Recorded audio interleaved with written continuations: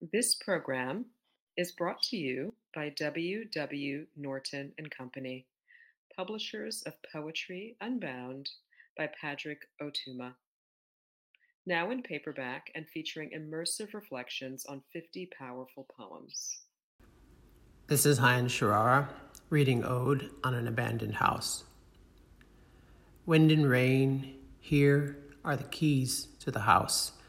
A missing door, 2 broken windows.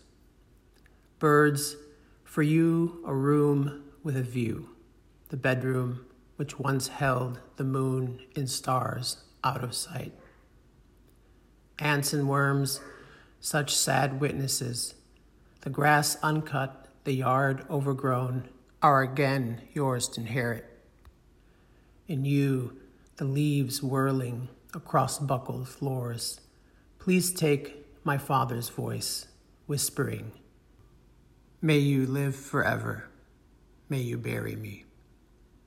About this poem, the phrase, may you bury me, is a translation of the Arabic colloquialism, ya'burni, which expresses a fervent wish for loved ones to outlive the speaker because of how unbearable life would be should those loved ones die first.